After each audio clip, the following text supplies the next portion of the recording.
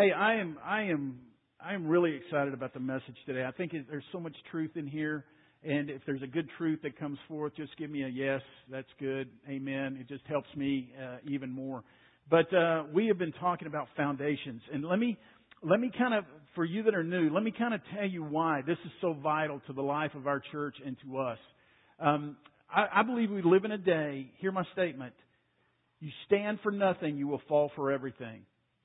And I think we're living in a day where people don't know what they believe, they don't know what they stand for, and thus anything that comes down the pike, a philosophy, a cultural movement, or a trend, then all of a sudden they're thinking that must be truth, and it's because they have not been grounded in foundational things. And this is many people who say they're followers of Jesus.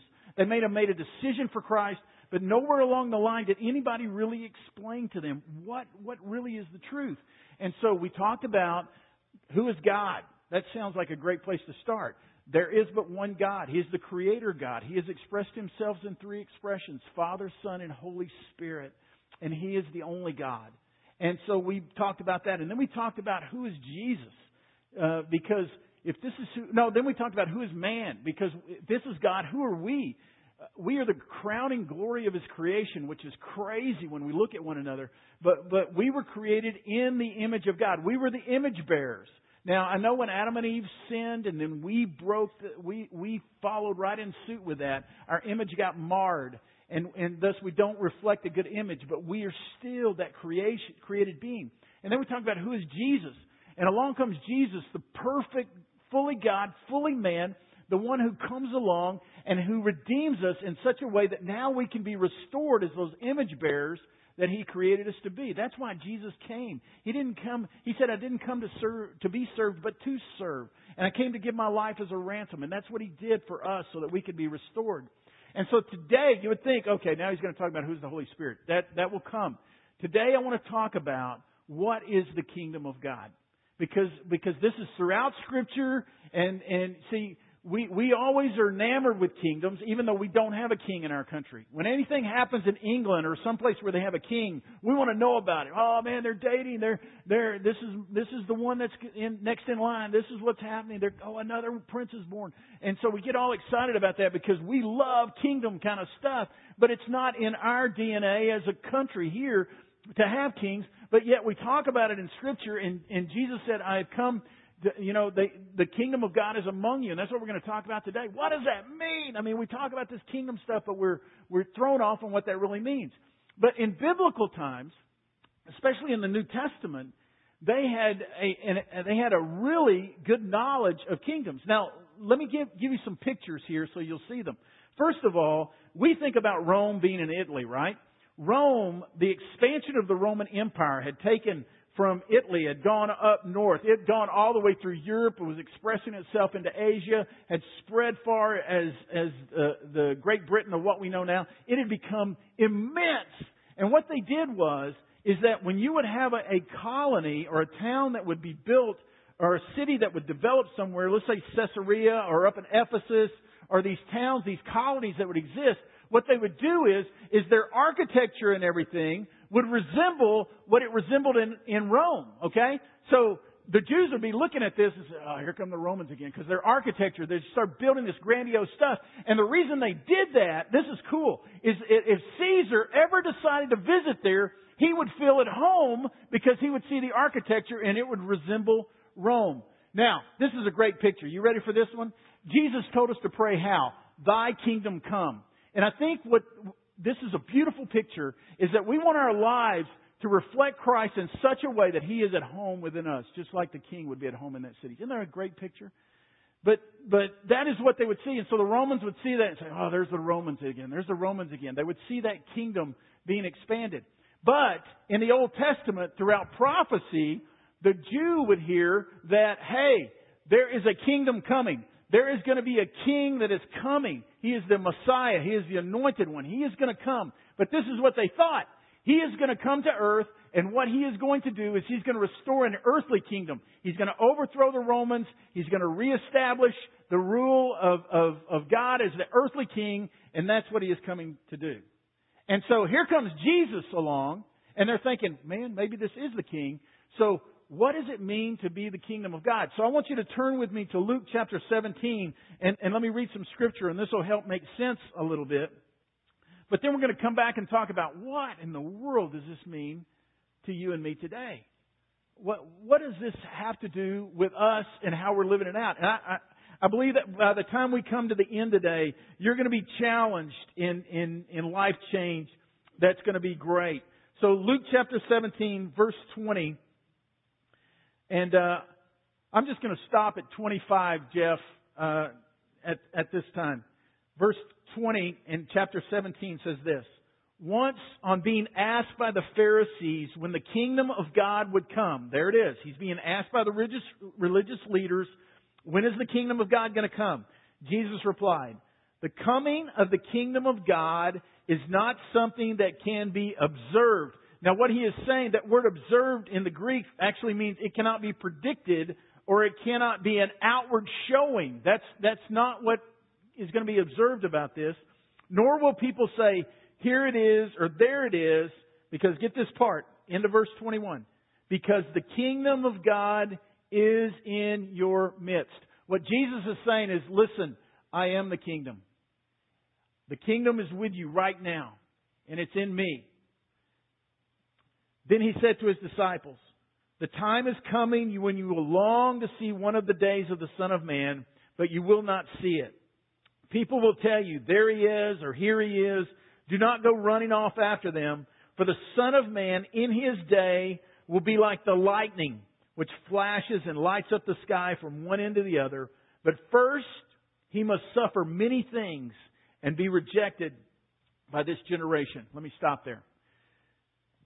Here's what they were looking for. The Jews were looking for a king that was going to come and make life comfortable again. He was going to come. He's going to throw the Romans away. Now we're not going to have to pay taxes to them. It's going to be more about us. We're going to be comfortable. He's going to bring peace. He's going to do this rule on earth. And this is what we need. We need Him to come and to make life more peaceful and more comfortable for me right here. And we look at that and say, that's not that big a deal. That's what they were looking for. However, that's not why Jesus came. You see, Jesus knew that their biggest need was not to have earthly comfort. Their biggest need was that their heart was deceived and deceptive and broken and in rebellion. And they needed their heart fixed. And I know that we are here and saying, well, okay, Mark, we've heard that many times. In fact, Jeremiah the prophet says this. He says, the heart is deceitful above all things and beyond cure. Who can understand it? Ezekiel 36 says, I will give you a new heart and put a new spirit in you. I will remove from you your heart of stone and give you a heart of flesh. And so we see it in Scripture, even in the Old Testament. It was their heart that needed fixed. And I know we're sitting here to say, oh, okay, I hear what you're saying. But let me tell you, we're not far from where the Jews were in their search. We look for things to make our world more easy. I want the government to fix this. I want somebody to fix this. I want somebody to fix this so that I want less taxes. Why? So my life is more comfortable. We think it's all about us. So we think we want to revolve everything around us.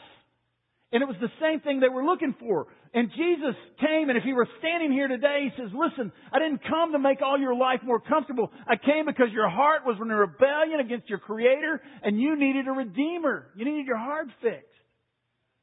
And so the Scripture says that I have come to take away your heart of stone, give you a heart of flesh. So poor people need a heart fix. Wealthy people need a heart fix. Thieves and murderers need a heart fix. Good moral people need a heart fix. Haitians, Romanians, Africans, Chinese, Americans all need a heart fix. Baby boomers, Gen Xers, Gen Yers, millennials all need a heart fix. Government can't fix it. Money can't fix it. Relationships can't fix it.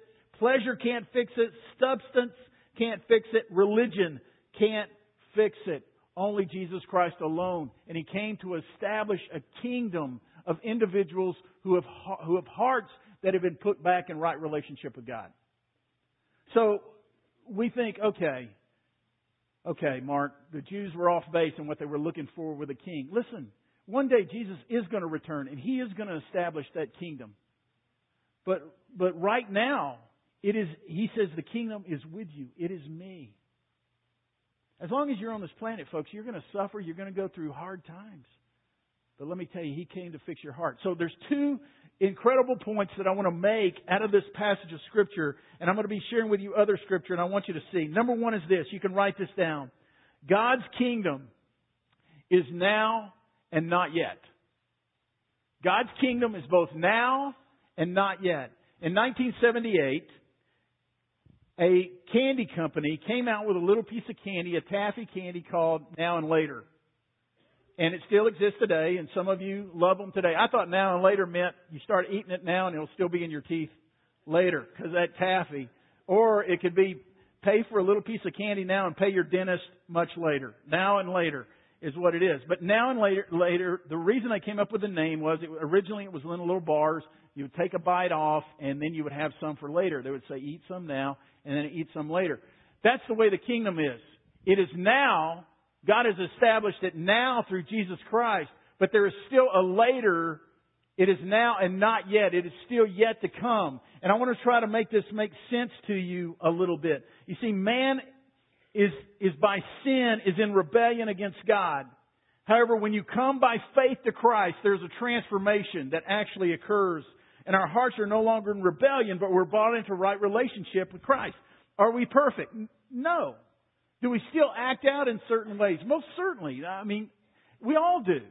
But yet God is in this process of He is at work within us, and this transformation comes, and God is at work. However, this new nature is now there. Romans 8:11. I love this verse. It tells me this, that the Spirit of God who raised Jesus from the dead lives in you. And just as God raised Christ Jesus from the dead, He will give life to your mortal bodies by this same Spirit living within you. This is what happens when you come to a personal relationship with Jesus Christ. Not some religious moment, but I'm talking about a transforming, God save me, forgive me kind of transformation moment. There is an exchange that takes place of your old life for the new life in Jesus Christ. And let me tell you, when somebody says eternal life, don't be thinking about living forever. Think about the presence of God in you right now. Okay? Eternal life starts when you make that decision. Is there still a lot of growth? Oh, yeah. Good night, yeah.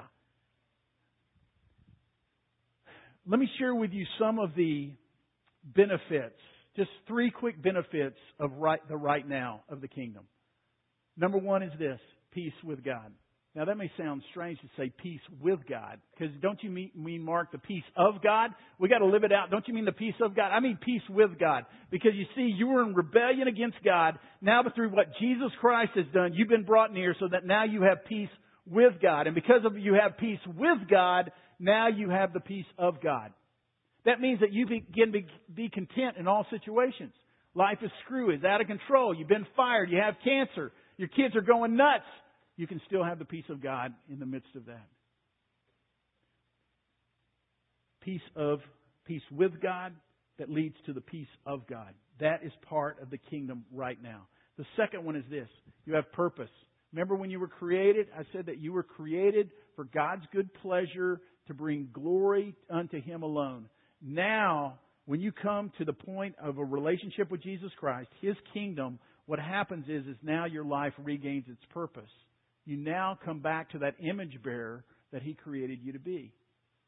It's about Him. It's that image bearer of who He is. So now you have peace with God, which leads to peace of God. You have purpose. Here's one more. You have His presence. You have His presence. This is part of the kingdom life right now. You have His presence with you. Listen, I don't know what all of you are going through. I know what most of you are going through. Some of you are going through some things that you're questioning. You don't know what to do. Some of you are going through health issues. Some of you, it's just great life right now. Your kids are great. You're trying to keep everything together. I'm telling you, whatever you're going through right now, God is with you. His presence is with you. And let me tell you, that gets you through a lot of days. Just to know that He cares and He is with you. That is part of the now. But what about the not yet? I don't think I have to talk about that much. We talk about heaven all the time. We talk about it. We read the Scriptures. We see it about that God is going to one day establish a kingdom, but there is a kingdom right now that if you and I were to step out of these earth suits, we're going to step into the presence of the Lord. We believe that. We believe that there's a kingdom where it's there. But I want you to hear what I'm about to say, okay? Because this is going to step on some toes. You know, we talk about what the Islamic faith believes. And somebody straps a bomb on themselves that's a jihadist. And he says that he's doing this for God so that he can get these virgins and get all of this stuff in the afterlife. That's why he's doing it. And we think, how silly is that? Listen, I know some Christians that aren't far from that on their view of heaven. The only thing that excites them about heaven is that there's no more sickness, no more dying. They're going to have comfort and they're going to have peace. That's all they're thinking heaven is about. I want you to know something. Heaven is actually not about you. It's about the King. So if you're thinking that heaven is just some place where I'm not going to have problems anymore, you have missed it. It's about the King. It's all about the King. There was a pastor who pastored in a small town, and he had a dog, and everywhere he went, the dog went with him.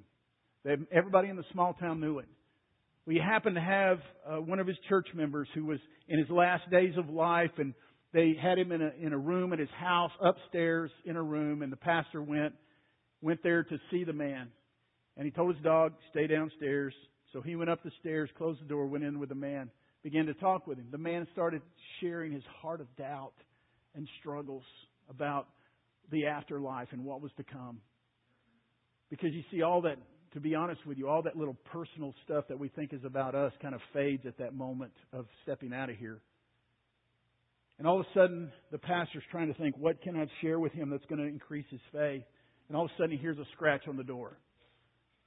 And he's thinking, oh man, the dog wants in. And so the guy says, that's your dog. He said, I know it's my dog. And all of a sudden, he had a thought. He said, you know something? He said, my dog is out there. Did you know my dog doesn't have a clue what's in this room? He doesn't know what's in this room. He doesn't know anything in this room. He doesn't want in this room because of anything in this room except for one thing that's in this room, and that's me. That's the only reason he wants to be in here. Folks, I want you to know the thing about heaven is not about all the pluses for us. It is because the King is there. It is because the Creator of all mankind is there. It's the one that gave His life as a ransom for all mankind.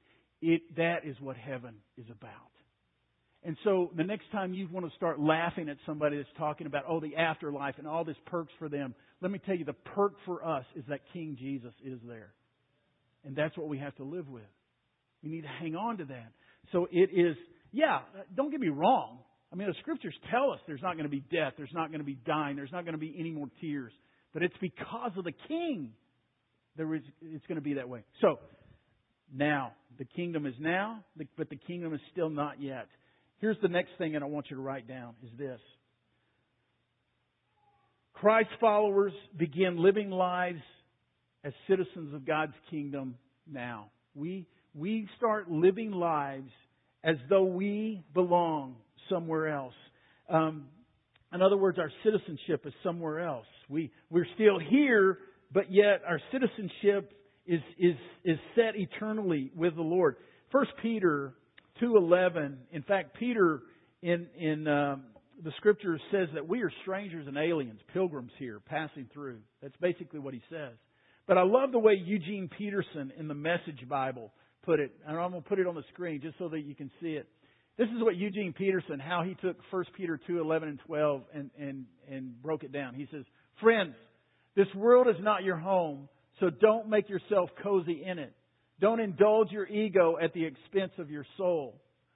Live an exemplary life among the natives so that your actions will refute their prejudices. Then they'll be won over to God's side and be there to join in the celebration when He arrives. Isn't that a good way of looking at it? Don't get too cozy here. I mean, you're passing through. This is a pass-through kind of thing. Now, we have to live here. We have to be here. But yet there is something internal and eternal that lets us know this is not our home. In fact, the Scriptures say that this is going to be such a temptation that in John's letter, 1 John, he said this, 1 John 2, he says, do not love the world or anything in the world. If anyone loves the world, the love of the Father is not in them. For everything in the world, the lust of the flesh, the lust of the eyes, and the pride of life, comes not from the Father, but from the world. The world and its desires pass away, but whoever does the will of God lives forever. And the reason that he is saying that is not to get on to you like, man, you're just loving the world too much. I think sometimes we read the Scriptures, there's a harshness into it. It's always the love of God that's coming forward. And what he is saying is, listen, the tighter you cling to this earth, the less you're going to see your love for me. It's just, this world is going to, it's like, we still do it with our grandkids, and you did it with your kids. My parents did it with me. Don't eat all that sugar. It's going to ruin your dinner. And sure enough, it would ruin your dinner. And because it would cut your appetite from what you really needed. And I think that's what John's getting across. Listen, if you keep snacking on this world, you're going to lose what is really eternal. So don't be snacking on this world all the time. Don't cling so tightly to this world, because it's going to be such a temptation. But I got to admit, the longer I'm here, there seems to be this pull that I'm not from here. I love to read the news. I just like to keep up with current events. I like to know what's going on. So when I read the news headlines, though, I'm thinking, I don't belong here. The more I read them, and the older I get, I guess, I just read them and I'm thinking, we're sick, man. Everybody's angry at something. There's this venom that's just under the surface that we're just looking for something that just to be angry at and to take it out on somebody. And I'm thinking, I don't belong here, man. This is just not home. In fact, Paul told Timothy, I want to read this scripture to you, 2 Timothy chapter 3. This is Paul talking to Timothy. He said this, but mark this, there will be terrible times in the last days. People will be lovers of themselves, lovers of money, boastful, proud, abusive, disobedient to their parents, ungrateful, unholy, without love, unforgiving, slanderous, without self-control, brutal, not lovers of the good, treacherous, rash, conceited, lovers of pleasure rather than lovers of God, having a form of godliness but denying its power, have nothing to do with such people. Listen, that stuff just describes today. And I'm just thinking, man. When my stepdad was passing in May, up there at the room with him, he's that semi-conscious, unconscious kind of stupor kind of thing that many people get in with the morphine and all that's going on. And this group of young people come in to sing, and they're people that have really had really fallen in love with my mom and dad, and they're there, and they're just going to, one of them's got a guitar, and they're just going to sing. And they're there just with that special, it's a holy moment. For you that have been there, it's a holy moment. And what did they start singing? They started singing, turn your eyes upon Jesus. Look full in His wonderful face. And the things of earth will grow strangely dim in the light of His glory and grace. And man, I thought, it was like a fresh breath just came in. It was like, that's right, man. If we could just focus on what is eternal instead of what is so temporary and fading, then we see things differently in the light of His glory and His grace. So we as Christ followers, we want to live lives exemplary of where our true home is. Yeah, we're going to have to live here. But I really believe this. I believe Christ followers ought to be the best citizens, ought to be the best employees, ought to be the best employers, ought to be the best health professionals, ought to be the best attorneys, ought to be the best educators, ought to be the best students. I really believe Christ followers ought to excel at these things. Well, why? If it's not about money, it's not about power, it's not about prestige, what it's about the King. We want to represent Him well. Ambassadors. What are ambassadors? Ambassadors are people from one country that represent that country in another place. We are but His ambassadors here. Let me share one other thing about the kingdom, and then I'll want to wrap this up. I read this the other day in Mark chapter 12, and please, if you've heard nothing else I say, please hear the severity of what I'm about to share with you. In Mark chapter 12, verse 28, it says this. It says, one of the teachers of the law came and heard them debating. These people have been questioning Jesus on everything. And noticing that Jesus had given them a good answer, he asked him. So you see the setting. This guy is kind of waited for the crowd to dissipate, and now he steps up to ask Jesus this question. He asked him this question. He said, of all the commandments, he said, which is the most important? And Jesus said this, the most important one, answered Jesus, is this. Hear, O Israel, the Lord our God, the Lord is one. Love the Lord your God with all your heart, and with all your soul, and with all your mind, and with all your strength. The second is this, love your neighbor as yourself. There is no commandment greater than these. Well said, teacher, the man replied. You are right in saying that God is one and there is no other but Him. To love Him with all your heart, with all your understanding, with all your strength, and to love your neighbor as yourself is more important than all the burnt offerings and sacrifices.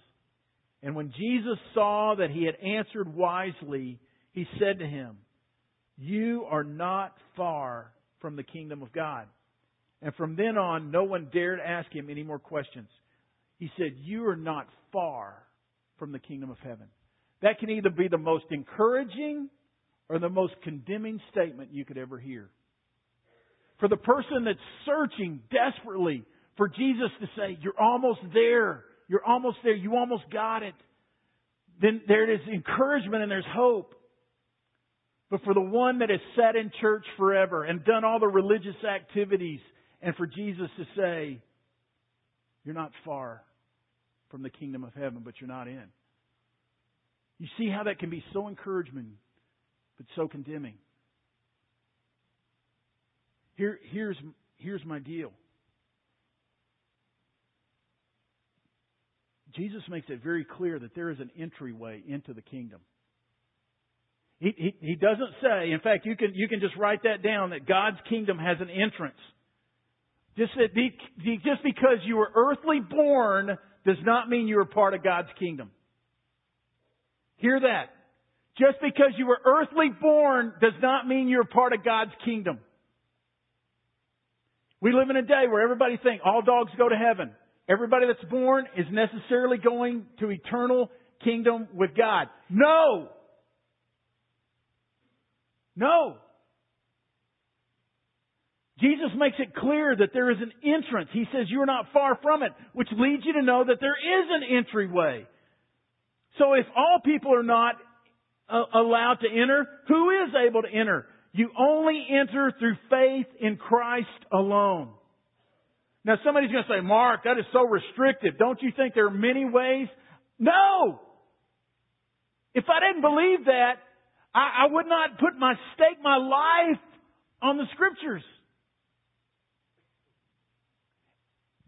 And my heart is not to say, we got it and you don't got it. No, my heart says, this is the truth and I want you to know it. And here's my deal.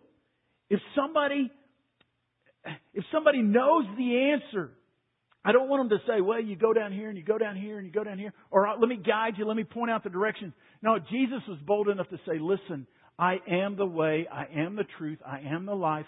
No one comes to the Father. In other words, nobody comes into the kingdom except through me.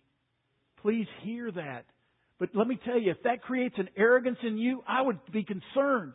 That ought to create something in you that says, God, you love me so much. Help me to love you more, but help me to let other people know about this. The only entrance is through Christ alone. But here's a third point. Jesus will one day return to establish His kingdom forever. There is going to be a culmination of history. Oh, Mark, you're just dreaming. No. Stake my foundation on it. That one day Christ will return to establish His kingdom forever. God's kingdom has an entrance. The entrance is through faith in Christ alone. He paid the price. He is the only way. And Jesus will one day return to establish His kingdom forever. Last thought. In the 1850s, in Australia, they had a huge gold rush that happened.